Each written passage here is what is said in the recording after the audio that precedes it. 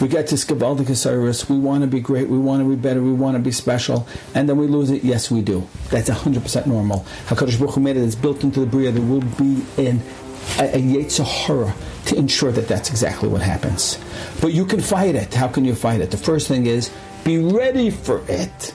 If you're not working on yourself constantly, then when it comes, you won't know what to do with it. So a person who's not working, who doesn't have a daily limud in betachin, in emunah and betachin, you can listen to 1,000 stories and 1,000 daily doses, and you won't become bigger and better in your emunah because you're not preparing the ground. Prepare the ground.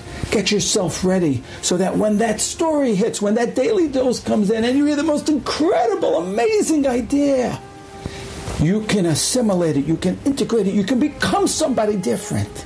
Otherwise, it'll be a great story, and maybe you'll forward it to another 10 people. But don't forward it to 10 people. Forward it to your neshama.